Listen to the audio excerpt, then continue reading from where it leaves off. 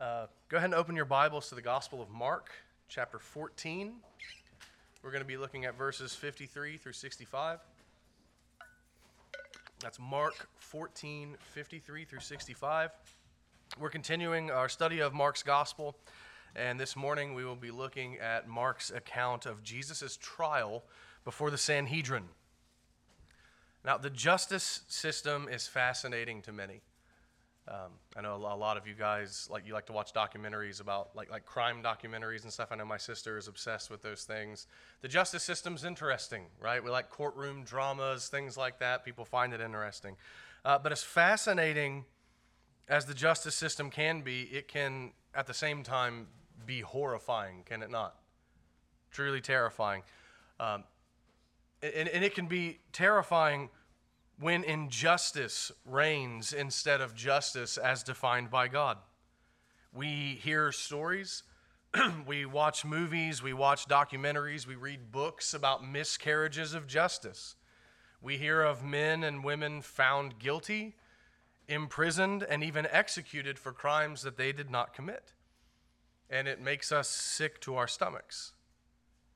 Especially when the evidence seems to clearly indicate that someone was bearing false witness or that the trial was fixed from the beginning against the defendant to ensure a guilty verdict. It can really be an awful thing. The justice system can be severely abused.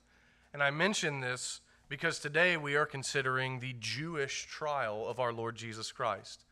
And it was anything but a just trial.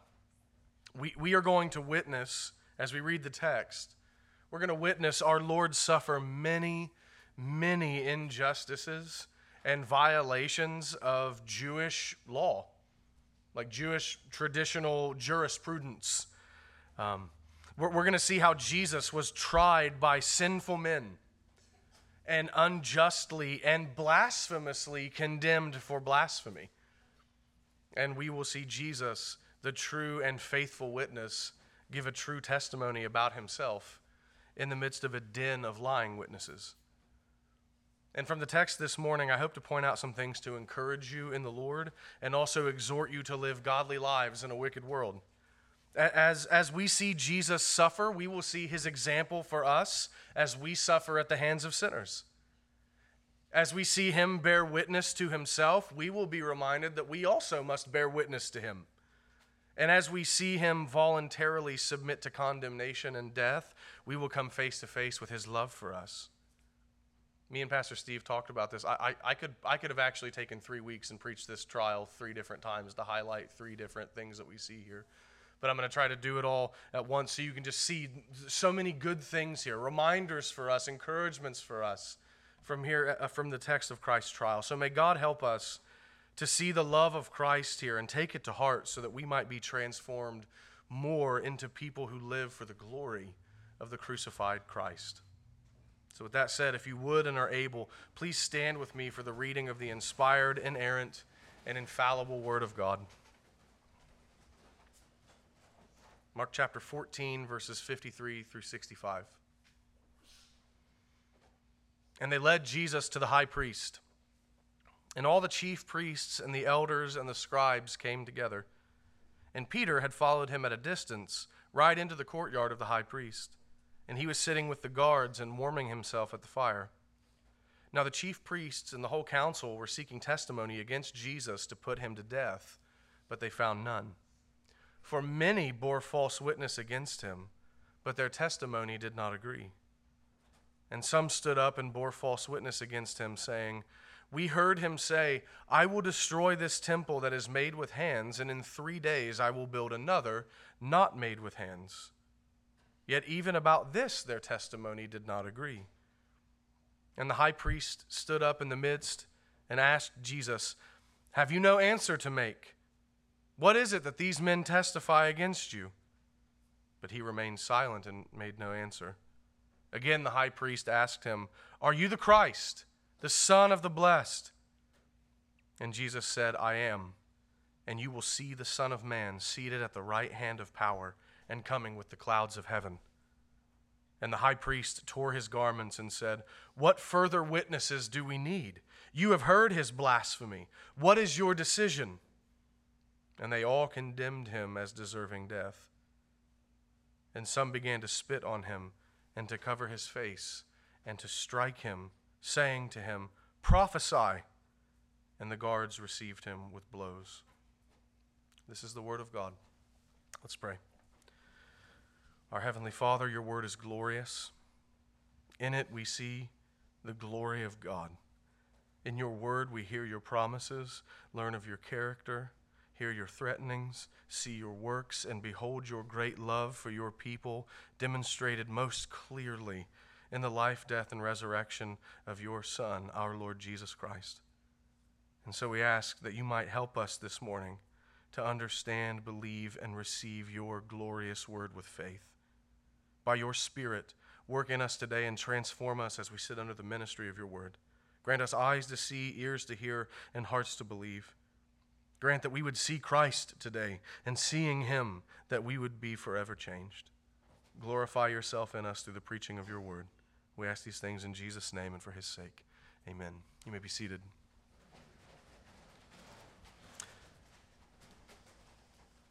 In this text, our Lord Jesus is taken to trial.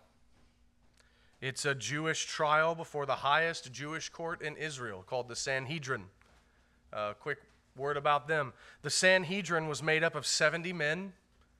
These are scribes, elders, chief priests from both parties, Sadducees and Pharisees. These are the highest ranking men in Israel. And it was headed by the high priest to make a total of 71 members so that whenever they ruled, there would never be a hung jury. They would always have to come to a majority agreement.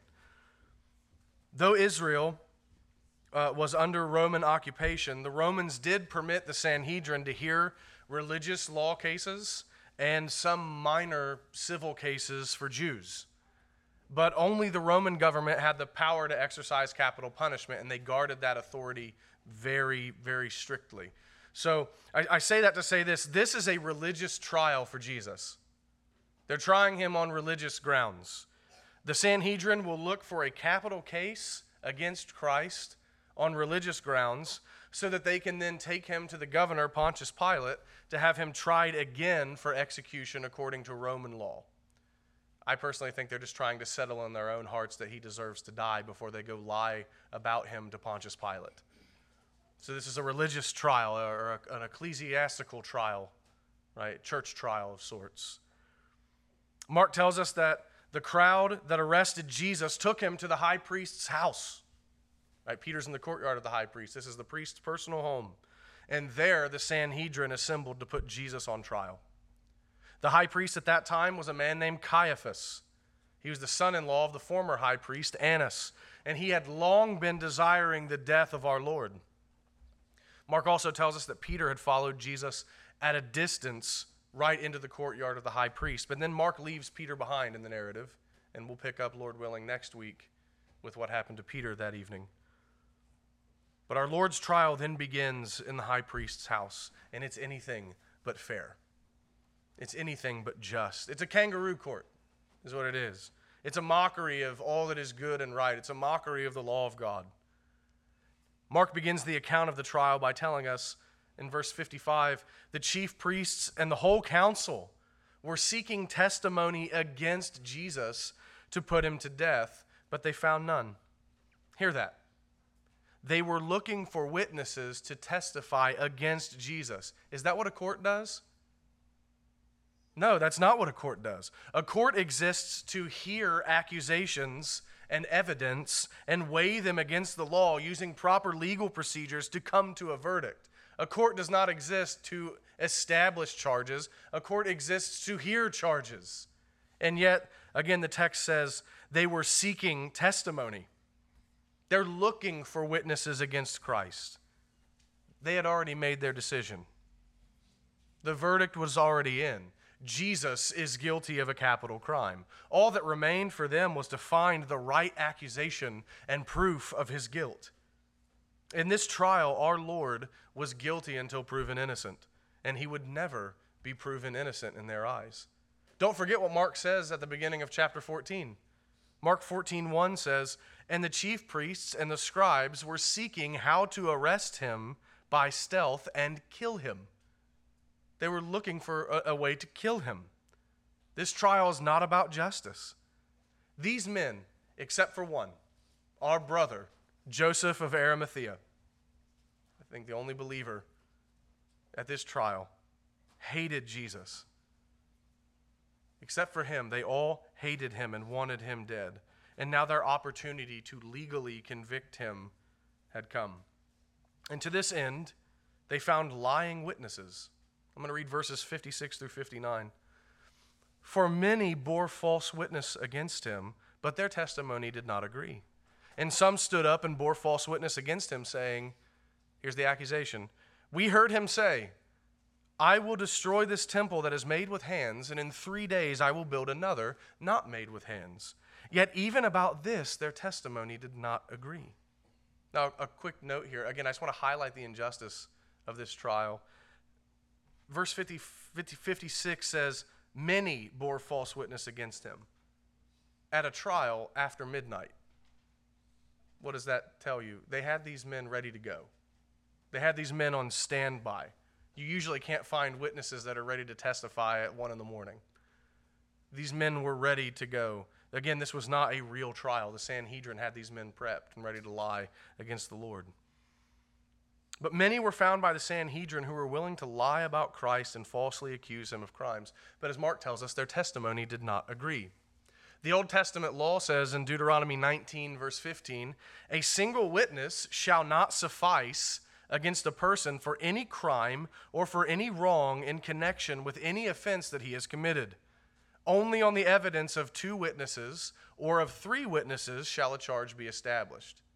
You can't convict anyone with just one witness according to God. You need multiple witnesses. Now that portion of Deuteronomy then goes on to say, some of you are familiar with this, that text then goes on to say that if a false witness is found to be hostile, that is intentionally lying, that false witness must suffer the exact same punishment that the defendant would have punished or would have suffered if he would have been convicted. That means that these lying witnesses trying to get Christ on a capital charge should have been executed once they were found to be lying.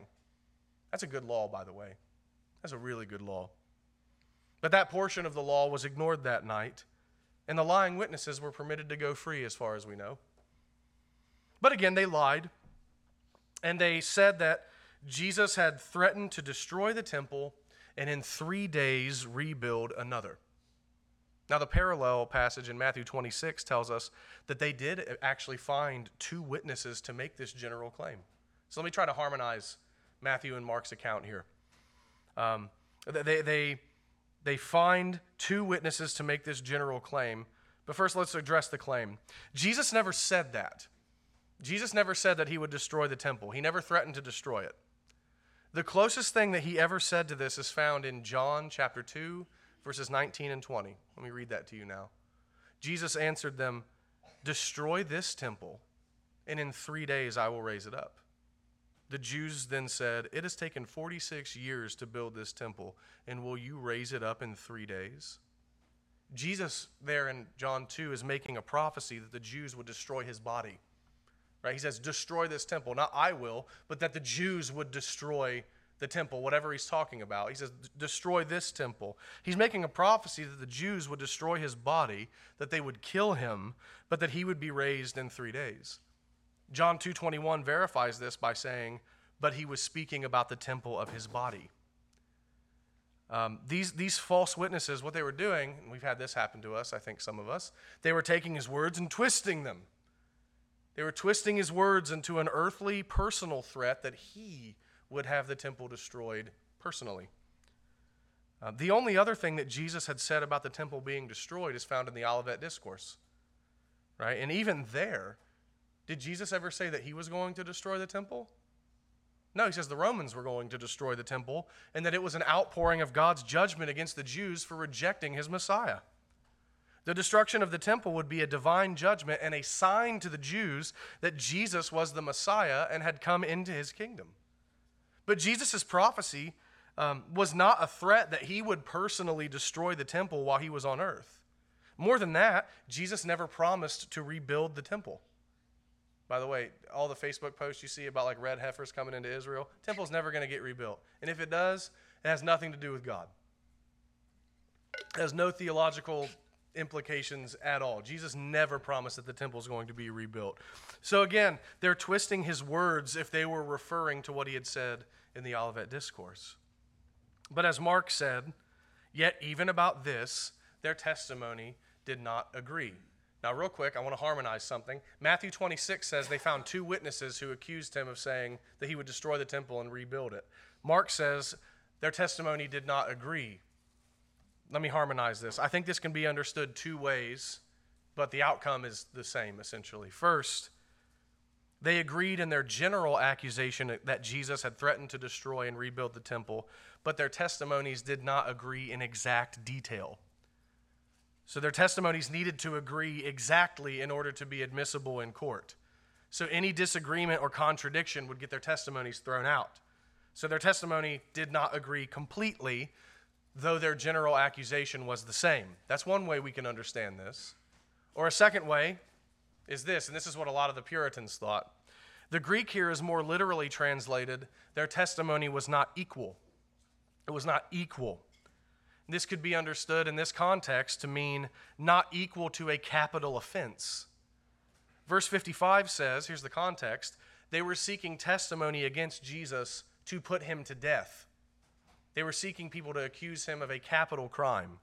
And it can be argued, according to Jewish law, that a threat against the temple was not a capital crime.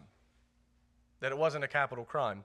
So Mark may be saying that they agreed in their charge against Jesus, but that their testimony was not equal to the punishment that the Sanhedrin were seeking to give Christ, the death sentence. So those are two possible ways to harmonize Matthew and Mark here. But regardless of how you understand the specifics of what Mark is saying in verse 59, the major point remains. The major point remains. The false witnesses tried with all their might to testify against Jesus, to have him condemned to death, but they couldn't make anything stick. They couldn't make it stick. Why? Because he was innocent. Because he was innocent of all wrongdoing. I said this last week, but I say it again. He is the spotless Lamb of God who has no sin. Mark then tells us that through all of this lying, all of these false accusations, this kangaroo court, our Lord remained silent. He said nothing. Eventually, the high priest questioned Jesus about the accusations made against him. What do you have to say about these things? And Jesus continued to be silent. But eventually, the high priest does ask Jesus a direct question about his person. He says, "Are you the Christ, the Son of the Blessed?" And Jesus then breaks his silence and answers him. He says, I am. I am. And you will see the Son of Man seated at the right hand of power and coming with the clouds of heaven. And with this answer, the high priest accused Jesus of blasphemy. The Sanhedrin agreed, and they condemned him to death. And then to highlight their hatred for Christ, they took turns spitting on him. And to mock him, they covered his face and began to punch him in the face, saying, "Prophesy." What they mean is, tell us which one of us hit you. If you're the great prophet, if you're the Christ, tell us who hit you then. Brothers and sisters, this was the first trial of our Lord. I tried to summarize it for you just now. This is the first trial of Christ, and it was a travesty. It was, and maybe you didn't read this or catch this because it's such a short summary, this was the single greatest miscarriage of justice in the history of the world. But in this trial are lessons for us to learn, examples for us to imitate, and glorious love for us to behold.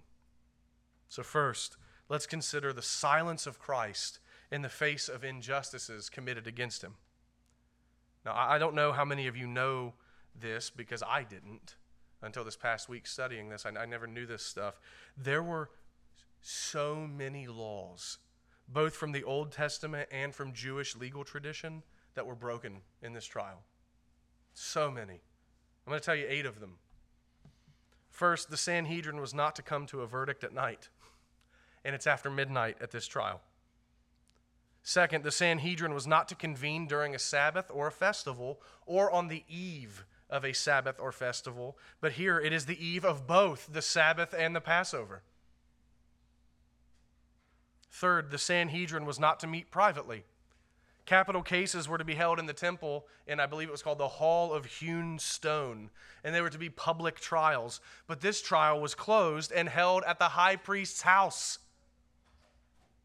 Fourth, in capital cases, arguments and evidence for the innocence of the defendant were to be heard first, and then evidence for his guilt was to be considered. But verse 55 tells us that right off the jump, they were seeking testimony against Jesus to put him to death. Fifth, the detection of false witnesses was supposed to end a trial.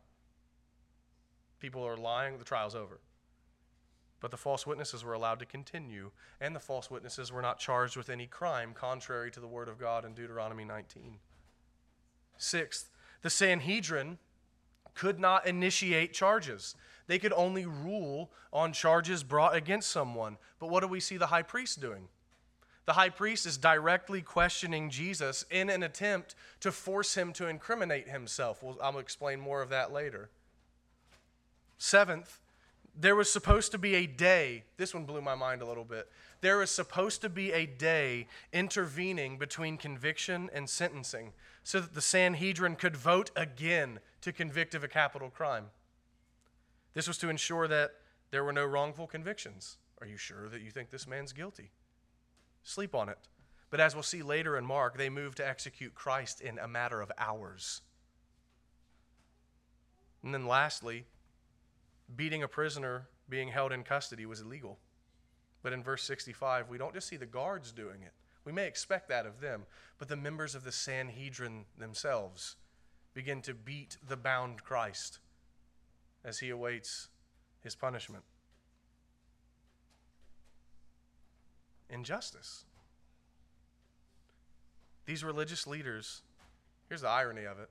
These religious leaders, these Pharisees and Sadducees, who seem to be so strict in their observance of biblical law and rabbinic tradition, all of a sudden just throw all of that out the window.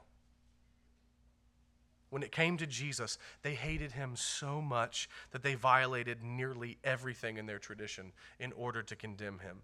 And they did that because they knew that they would not be able to condemn him otherwise. They knew he was innocent. They knew he was innocent, but they wanted him dead anyway because he was a threat to their personal status in Israel as teachers and because he was a threat to their godless, man-made, self-righteous religious system. He was lied about and no one cared. He was not offered a fair trial and nobody cared. His reputation was maligned before others without cause and nobody cared. He was in the midst of a den of traitors, rebels, and murderers, and nobody cared. Brothers and sisters, I've tried to highlight this to you. He is truly human. Just as much as he is truly God, he is truly human. This caused him great pain in his soul. Now, think of how you would suffer, would you not? Would you not suffer? Do you not suffer when people lie about you? I'm not trying to become sentimental here. Jesus has feelings with regard to his human nature. He's a man like all of us. Think how you would suffer to have people lie about you publicly. How infuriating, with righteous indignation, how infuriating it would be to hear lies about you right in front of your face. Consider how lonely you would feel, how hopeless you would feel to know, I'm not getting out of here. And remember, he's innocent. This would be truly horrible to endure. And let me remind you this. I'm not telling you to chase your own imagination here, but Mark's account is only a summary. Everything you read with speeches and events in Scripture, those are inspired by the Holy Spirit, but summaries. This is a summary of a trial. Who knows what awful things that they said about him at this trial? This trial wasn't 30 seconds long. That's all it takes to read the text. But who knows what horrible things they said about him that Mark did not record? But our Lord remained silent. He remained silent. And There's a few things for us to learn here, but in one regard, this, I want you to see this, because we're not very good at this. I'm not. This is an example for us for how we should suffer. Look at how he suffers in this passage. In silence. What does he do? More importantly, look at what he doesn't do. He does not lash out when he's spoken badly about. He does not return insult for insult. He doesn't lose his cool. He doesn't seek revenge against his enemies. He doesn't lie about them when they've lied about him. He bears all of it with perfect godliness as he entrusts himself to God. Let me say this. As the Son of God, I'm sure he could have communicated divine, omniscient knowledge to the human nature of Christ. He could have said truth things about them that would have been devastating to them publicly for other people to have heard. He didn't even do that. He suffers perfectly here. Apparently, Peter overheard this while he was in the courtyard, right? He can hear this. And I think that he overheard this because he says in 1 Peter chapter 2, verses 21 through 23, "For to this you have been called, because Christ also suffered for you, leaving you an example, so that you might follow in his steps." Here's the example. He committed no sin, neither was deceit found in his mouth. When he was reviled, he did not revile in return. When he suffered, he did not threaten, but continued entrusting himself to him who judges justly. Reviles whenever someone speaks badly about you. He did not do it back. When they hurt him, he did not threaten, but he entrusted himself to God. Brothers and sisters, this is our example for when we suffer injustice at the hands of sinners. This is our example when we suffer injustice at the hands of our brothers and sisters. May it never be, but it does happen, does it not?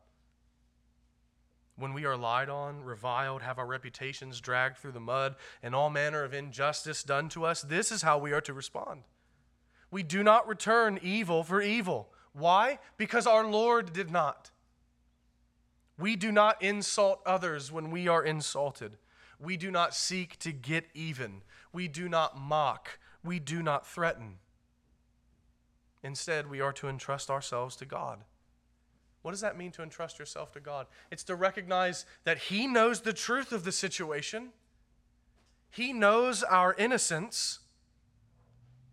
And he will right all wrongs, whether in time or eternity. And so I need not retaliate, but I entrust myself to him. And just a quick, I'm walking away from my notes here. That's if you're innocent and someone's mistreating you. Sometimes people mistreat you, and that's their own sin, but you did wrong them.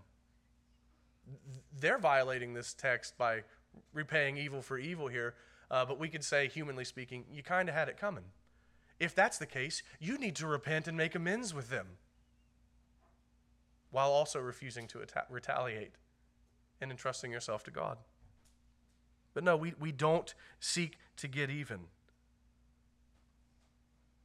When we suffer for the name of Christ, when we're hated for his sake, and even when we are mistreated for lesser reasons, or even mistreated because we did something wrong, we will not seek revenge. Why? Because Peter says our Lord has left us an example. This isn't just something for us to look at him and say, isn't that so great that he did that for me? But yes, that is so great he did that for me, and now I must go and do likewise. He entrusted himself to God, knowing that God would fix it in his time and his way, and we are not greater than Christ, so we must do as he did. Please hear me. Please hear me. Repaying evil with evil is the way of the world. It is worldly wisdom. As James would say, worldly wisdom is demonic. This is not the way of God. I need to hear this. Repaying people evil for evil is not the way of God. We do not have the right to treat others as they have treated us. We often think that we do, though, don't we? I'm just doing it back, man. We don't have that right. Rather, we are to continue to do good, love our enemies, and do unto others as we would have them do unto us. In other words, we are to imitate our Lord, and there is never an excuse for doing anything other than that. So hear me, when you suffer injustice, you may seek justice. You may defend yourself and your reputation using wisdom, but you are to entrust all vengeance to God. Anything less than that, please hear me. I think this will affect your application of this. Anything less than that is unbelief that God will do right in the end. Jesus entrusted himself to the judge. He entrusted himself to God. For you to retaliate and take vengeance into your own hand is to say, I don't think God is going to do what's right, and I must do what's right. Are you more just than the Lord? Are you better than he? Not only that, but it's also an implicit denial that our Lord is worthy of our imitation. Surely you don't want to blaspheme him. So remember, our way is the way of love, not revenge. Our way is the way of peace, not continued fighting. Our way is the way of Christ and not the world. So brothers and sisters, do not succumb to worldly wisdom and seek revenge or to hurt those who hurt you, but rather entrust yourself to God and imitate our Lord. So there's an example for us to imitate here in his silence. But not only do we see an example, but we also see his love for us in his silence. I'd never considered this before, but this is truly glorious. He kept silent for our sake as he was falsely accused. In his silence, he refused to defend himself. Isaiah 53 says, he was oppressed and he was afflicted, yet he opened not his mouth. Like a lamb that is led to the slaughter, and like a sheep that before its shearers is silent, so he opened not his mouth.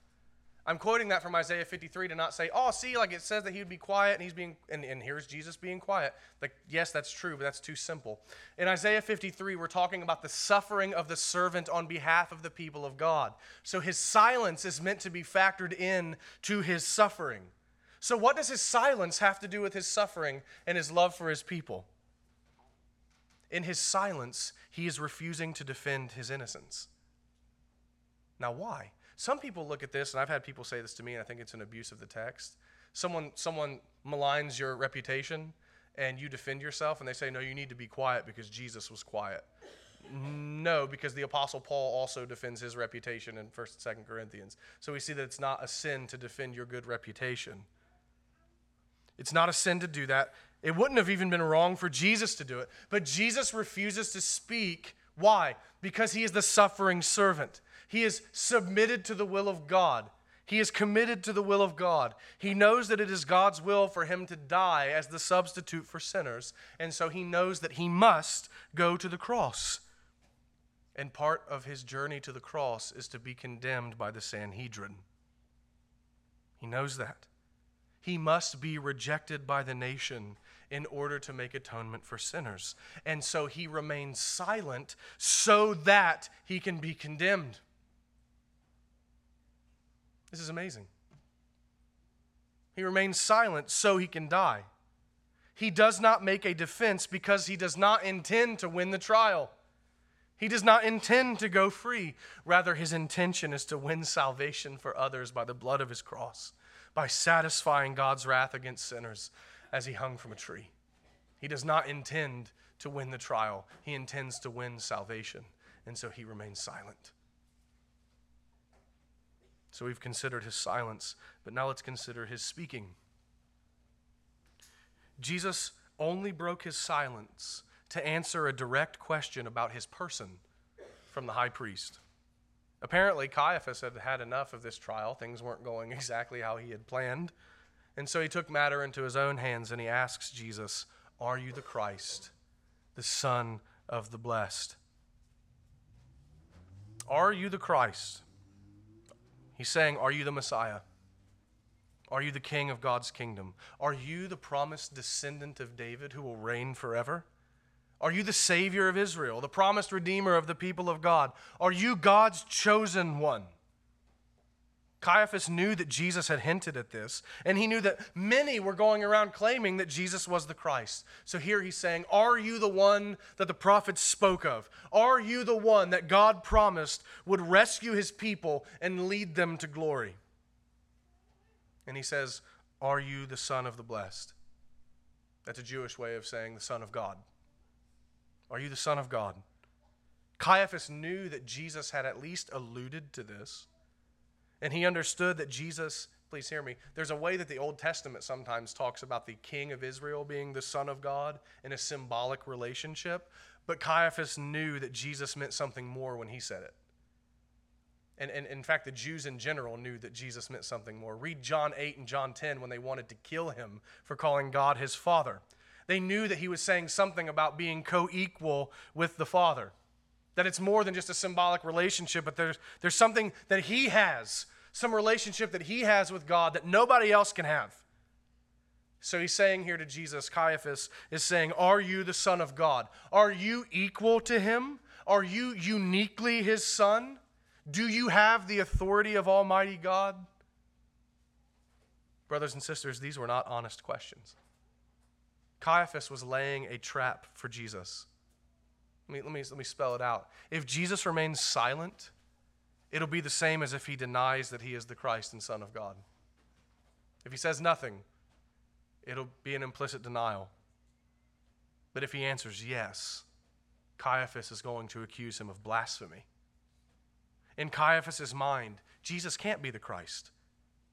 Consider it. Here he stands, a bound, tried, beaten, discipleless, rejected, poor commoner. He must be lying against God and therefore blaspheming God by claiming that God had made him king. And Jesus cannot be the Son of God because he is a mere man, according to Caiaphas. More than that, to Caiaphas, Jesus was a heretic of the highest order. So for him to claim to be equal to God is certainly blasphemy. And let's give the devil his due. If Jesus was lying, he would be the greatest blasphemer that ever walked the earth. But we know that he is the Christ, and he is the Son of God. We know something Caiaphas did not know.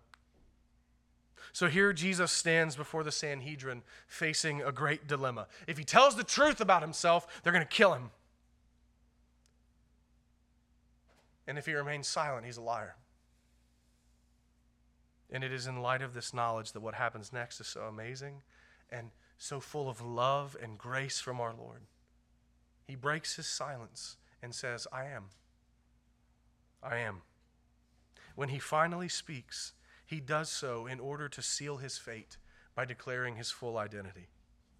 He is the Messiah. He is the Savior who has come into the world to save the people of God. But not just Israel, because as God told his Messiah in the book of Isaiah, that's too light of a thing. I'm going to set you up as an ensign for the nations, that they might all flock to you. He is the one the prophets foretold. He is the one who will die to save the nation. He is the King of the kingdom, and he is the Son of God. He is God come in the flesh. He is the eternally begotten Son of God, to whom all men owe their worship and full allegiance. He is who he said he is. Oh, please hear me. I think everyone here is a professing Christian. Continue to trust in him. He is who he says he is. He is the Christ. He is the Savior. He is the Son of God, to whom you owe your worship and your allegiance. He is your only hope. He is the Christ and the Son of the Blessed. It's a little bit ironic here that his arch nemesis is the first human in Mark's gospel who confesses it. Are you the Christ, the Son of the Blessed? I am. Good answer. Good question, Caiaphas. He is. And hear this again and marvel. This leapt off the page to me this week as I studied. He knew what would happen when he answered the question. He knew that they would have him. He knew that they would use his answer to condemn him to death for blasphemy, but he answered anyway. Brothers and sisters, see the love of the Lord Jesus for his people. See his great love for sinners. He broke his silence in order to condemn himself to death. He broke his silence to condemn himself, and he did it so that he could offer himself as a sacrifice for sin for us. Knowing that it would mean his death on a cross, he answers anyway. As the hymn says, bearing shame and scoffing rude, in my place condemned he stood. Sealed my pardon with his blood. Hallelujah, what a Savior. He loves us. He condemned himself by answering the question because he loves us. But now let's consider his declaration of future glory. Though our Lord was on trial that day, it would not be that way forever. Let's look at his full response to the high priest's question about his identity. He says, I am, and you will see the Son of Man seated at the right hand of power and coming with the clouds of heaven. I love that answer. That's a good answer. I mean, he's Jesus. It's the best answer anyone could have given. At his trial, while giving the answer that would condemn him to death, Jesus also affirms that death won't be the end. And he does so, I don't know if you caught this, Jesus is combining two pieces of the Old Testament in his answer. Psalm 110, verse 1, and Daniel chapter 7, verses 13 and 14. Let me read those to you now, and you'll see how he's combining them. Psalm 110:1 says, the Lord said to my Lord, sit at my right hand until I make your enemies your footstool. And Daniel 7:13 and 14 says, I saw in the night visions, and behold, with the clouds of heaven, there came one like a son of man. And he came up to the Ancient of Days and was presented before him. And to him was given dominion and glory and a kingdom that all peoples, nations, and languages should serve him. His dominion is an everlasting dominion which shall not pass away, and his kingdom one that shall not be destroyed. Amen. Jesus affirmed that he is the Christ, he is the Son of God, but then goes further. He says, and I am the Son of Man. I'm the one Daniel spoke of. I will be seated at the right hand of power. That's another Jewish way of saying the right hand of God. I'm the one that David was talking about in Psalm 110. I'm the one that's going to sit at the right hand of God and watch him put all of my enemies under my feet. I am the one who's going to ascend to heaven and approach the Ancient of Days and receive a kingdom and glory and an eternal dominion over everything, that everyone might bow at my feet and worship me. And he says, and you will see it. And it's plural there, by the way. Jesus looks at the Sanhedrin and says, you all will see. You will see me coming with the clouds of heaven. And by the way, that's not a reference to his second coming. It's a reference to his enthronement as the Son of Man. Jesus says, you will all see. Amen. They would see it when the temple was destroyed in AD 70, because Jesus says that was one sign that he had come with clouds, that he had come into his kingdom. But even more than this, they will all see him in the glory of his kingdom on the last day when he judges them. They would see. Both in history, in just 40 years, they would see. And then in eternity, they will see. They will kill him, but he will rise from the dead and ascend to heaven as King of all kings and Lord of all lords. Brothers and sisters, Jesus will have the final word. That's what he's saying here. Though he now stands before them as the suffering servant, he will be crowned king. Though he is in his humiliation, they will see him in his exaltation. Though he is suffering now, they will see his glory before long. I love this. I'm stealing this from Ligon Duncan. Jesus is saying here, you may be judging me now, but one day I will judge you. Amen. Amen. Though he was made low for a little while, he would be raised to glory forevermore. Brothers and sisters, do you see the contrast in all of this? He is, as Revelation 1:5 says, the faithful and true witness who is in a den of false witnesses.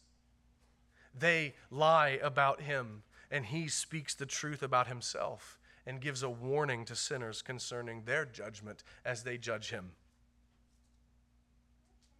A note here in light of this. First, glory in Christ. He's the exalted King. But also see this for yourself.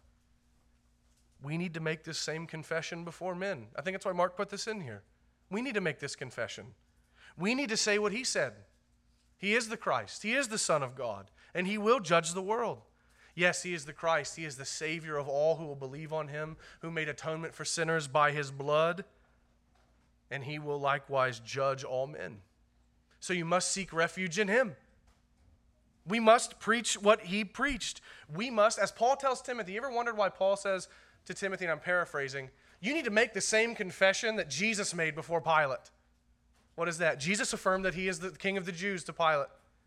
You need to make the same confession before men that Jesus made before men.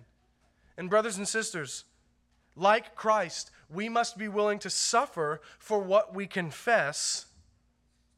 Just as he confessed and he knew it was going to cost him everything, so likewise we need to be prepared to confess this before men, though it may cost us dearly. Why? Because we love our fellow man as Christ loved us. But lastly, let's consider now the great ironies of this trial. And this will be kind of where we end, because I want to highlight the love of Christ. When we think about who Jesus is and who these men were, we can't help but be shocked at how upside down that this whole trial was. And when we consider that, we will see the humility and love of our Lord shining even more brightly in this wicked event. Think about this first. I got 4 things to show you the upside down nature of this trial. Think about this. Caiaphas, he was the high priest. He was the current high priest of the old covenant. He was in every way inferior to Jesus, the great high priest of the new covenant. And yet, here we read the inferior is assuming authority and judgment over his superior. The one whose office was always pointing forward to Jesus and his work of redemption is now judging his greater fulfillment. The one who had to make atonement for himself before offering sacrifices for others is accusing of sin the sinless high priest who only offers a sacrifice for sinners and never for himself. The temporary priest of a temporary covenant that was passing away is condemning the one who is the eternal king priest after the order of Melchizedek. The priest who offered sacrifices that could never take away sins sits in self-righteous judgment over the priest who offers himself once for all time to save sinners. And Jesus allows it. And think about this. The religious leaders who claim to know the scriptures better than everyone and therefore should have been the first to recognize the true prophet are the ones who spit upon, mock, and beat the great prophet of God's people. The true prophet is mocked and told to prophesy by the very ones who were supposed to be looking for and waiting for the prophet that Moses spoke of in Deuteronomy 18. The ones to whom God said, I will require it of whoever does not listen to my prophet, are the ones who are spitting in the face of the prophet and condemning him to death. The ones who blindfolded Jesus are the blind ones. The ones who should have known the prophecies and saw the prophet first are the ones who are unknowingly fulfilling prophecy about Christ. As Isaiah 50 verse 6 says, I hid not my face from disgrace and spitting. And Jesus allowed it. And consider this, the King, the Son of Man, who has an eternal kingdom, is condemned by those who should have been the first to submit to him as his subjects, the Jews. The King, who is their kinsman according to the flesh, came to his own, and his own received him not. Those who should have gladly recognized and crowned him king are the ones who are voting to have him crucified. And he allowed it. And lastly, men, sinful men, sinners who have no right to stand before God, accuse God incarnate of blasphemy. Man, the sinner, puts the sinless Son of God on trial, and sinful men accuse a holy God of sin. And in accusing the Son of God of blasphemy, they commit the greatest blasphemy of their lives. See in this trial the wickedness and upside down nature of this whole affair. See here the blackness of the hearts of men. See the injustice of it all. And seeing the wickedness of men, I want you to see the grace and goodness of our Lord Jesus shining bright as the sun, because he endured this for us. As the hymn writer said, as we're going to sing here in a minute, how low was our Redeemer brought? To the dust. He was ground into the dirt. So low was his humiliation that we scarcely have words for it. First, in that he would become man in general, and then most extremely in his trial and in his death. Oh, sinner, see his love for you. How much must he love you to endure so much shame and misery and injustice for your sake? Please hear me. Please hear me. We do not suffer for things that we do not love. We do not sacrifice for things that we do not love. And in his trial, we get a glimpse of his suffering and humiliation. And we must therefore conclude that Jesus loves those for whom he suffered. How low he was brought reveals how deep his love is for us. Oh, consider these things with me, brothers and sisters. From the heights of heaven to the dust of the earth, he loves us. From the angel-surrounded throne to the hellish home of the high priest, he loves us. From the realm of eternal glory to the shame of a cross, he loves us. From the brightness of heaven to the darkness of the grave, he loves us. All praise to him. All praise to him. See here his love for you. And as I come near to a close now, Christian, remember the love of Christ shown for you at this trial. He chose death. He remained silent and gave no defense. And when he spoke to condemn himself. He endured all manner of injustice and was brought lower than low for your sake. He loves you. You need to be convinced of that. He loves you. I will beat this drum. I don't care if you think I'm being repetitive in every week's sermon as we go through the passion narrative of Christ. I'll beat the drum every week. He loves you. That is the heartbeat of his suffering.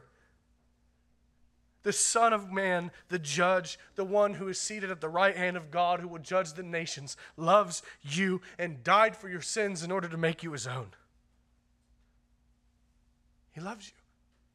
Brothers and sisters, we must remember his love for us in everything.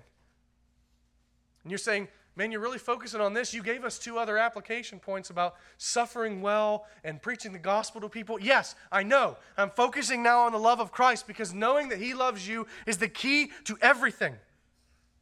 Knowing and believing that he loves us is the key to everything. If we get that, we will suffer like him. Why? Because we want to glorify the one who loved us. Why? Because we love him back. If we get that he loves us, then we will speak openly and declare to the world who he is. Why? Because we love him. If we know that he loves us, then we will be willing to suffer anything for his sake. Why? Because I know he loved me and suffered for me first. Brothers and sisters, focus on his love for you. You say, well, that sounds really cookie cutter in Sunday schools. That's Christianity. Focus on his love for you, and everything else that God commands of us will flow from there. And hear me, I'm not head in the clouds on this. Our obedience will take effort. It will. Anyone who says it doesn't is lying. Or God's just being incredibly gracious to them and just letting everything go well. Right? I'll give them that. Our obedience, though, notwithstanding if God does a just great kindness to you, our obedience will most often take great effort and great willpower. But our effort and our will only be as strong as our love for Christ. And our love for Christ will only ever be as strong as our conviction that he loves me more. May God grant each one of us to behold the love of Christ in his suffering for our sake. And seeing, may God change us and cause us to glorify him in our lives. Amen. Let's pray. Oh God, show us the love of Christ.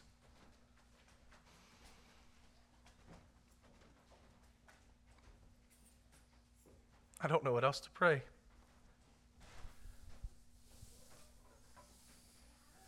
Convince us in our hearts. God, we know it in our heads, but convince us in our hearts that he loves us. And God, forgive me if I'm sounding like I'm pitting you against the Son. He loves us because you love us, because there's only one will in God. God, convince us that you love us, and that we might see it most clearly displayed in Jesus Christ. And seeing that, God, help us to live according to your commands because we love you back. Seal that to our hearts. I pray in Christ's name and for his sake. Amen.